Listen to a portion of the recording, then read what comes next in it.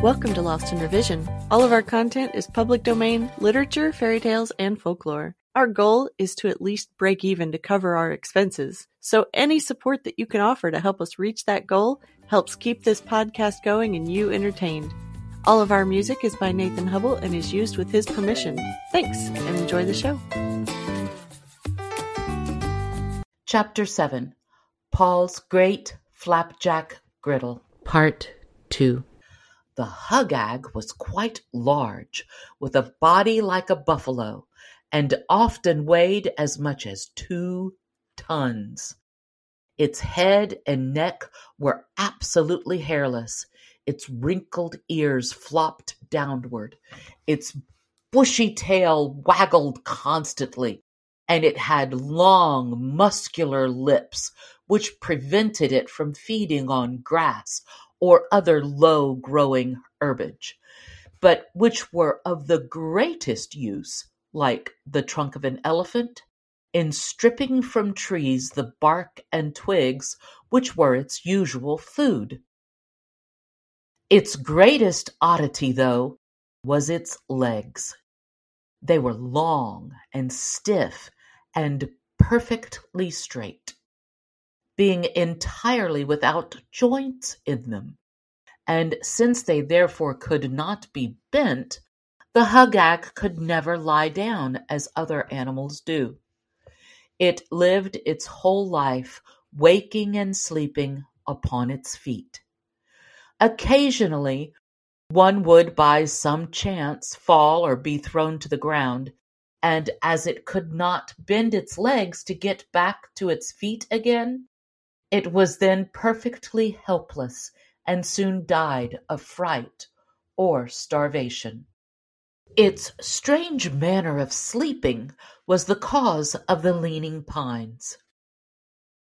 When it wanted to take a nap, it would face the west and lean its left side against the trunk of a pine tree, brace its hind legs firmly, but never ceasing to mark time with its splay-footed front ones, hang down its head and close its eyes, and in this manner it would rest comfortably.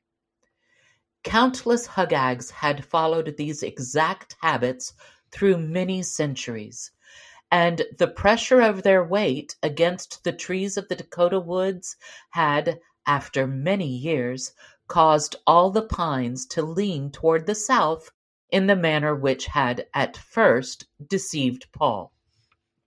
The most successful hunters of this queer animal followed the custom of cutting partly through the bases of trees until they were almost ready to fall, so that when the hugag leaned against one, both the tree and animal would come down.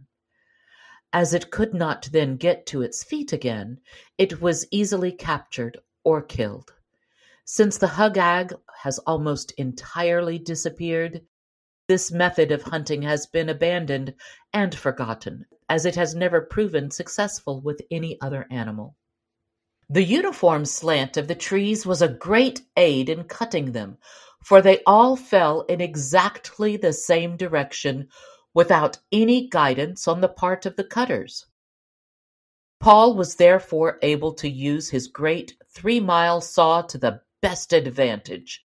When its blade passed through the forest, it ate its way through the thousands of trunks in its path like a mowing machine in a hayfield, and left the trees lying evenly, side by side, in windrows on the ground, ready to be cut into logs and snaked away. Paul was so strong that he did not have to have much help with the big saw, and he usually put the little chore boy on the other end to balance it down.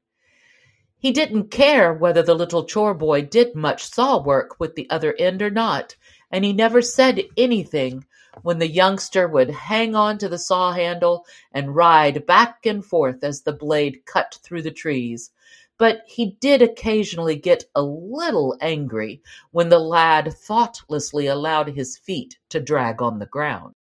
After the full crew got to working in the Dakota woods, the trees were cut down so fast that it was not very long before the poor Hugags could no longer find places to lean, and as a result, they soon began perishing for lack of sleep. Nearly all of them died during the winter that Paul had his big camp on the Red River, and it is only very rarely that a stray one has been seen since that time. Thanks for joining us today.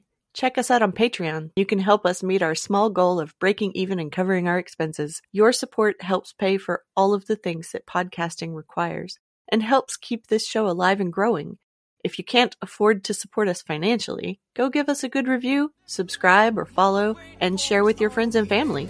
Feel free to fact check us and offer suggestions to make our show better for you. You can also send us an email at lostinrevisionpodcast@gmail.com. There's a lot more waiting for us all at the end of the road.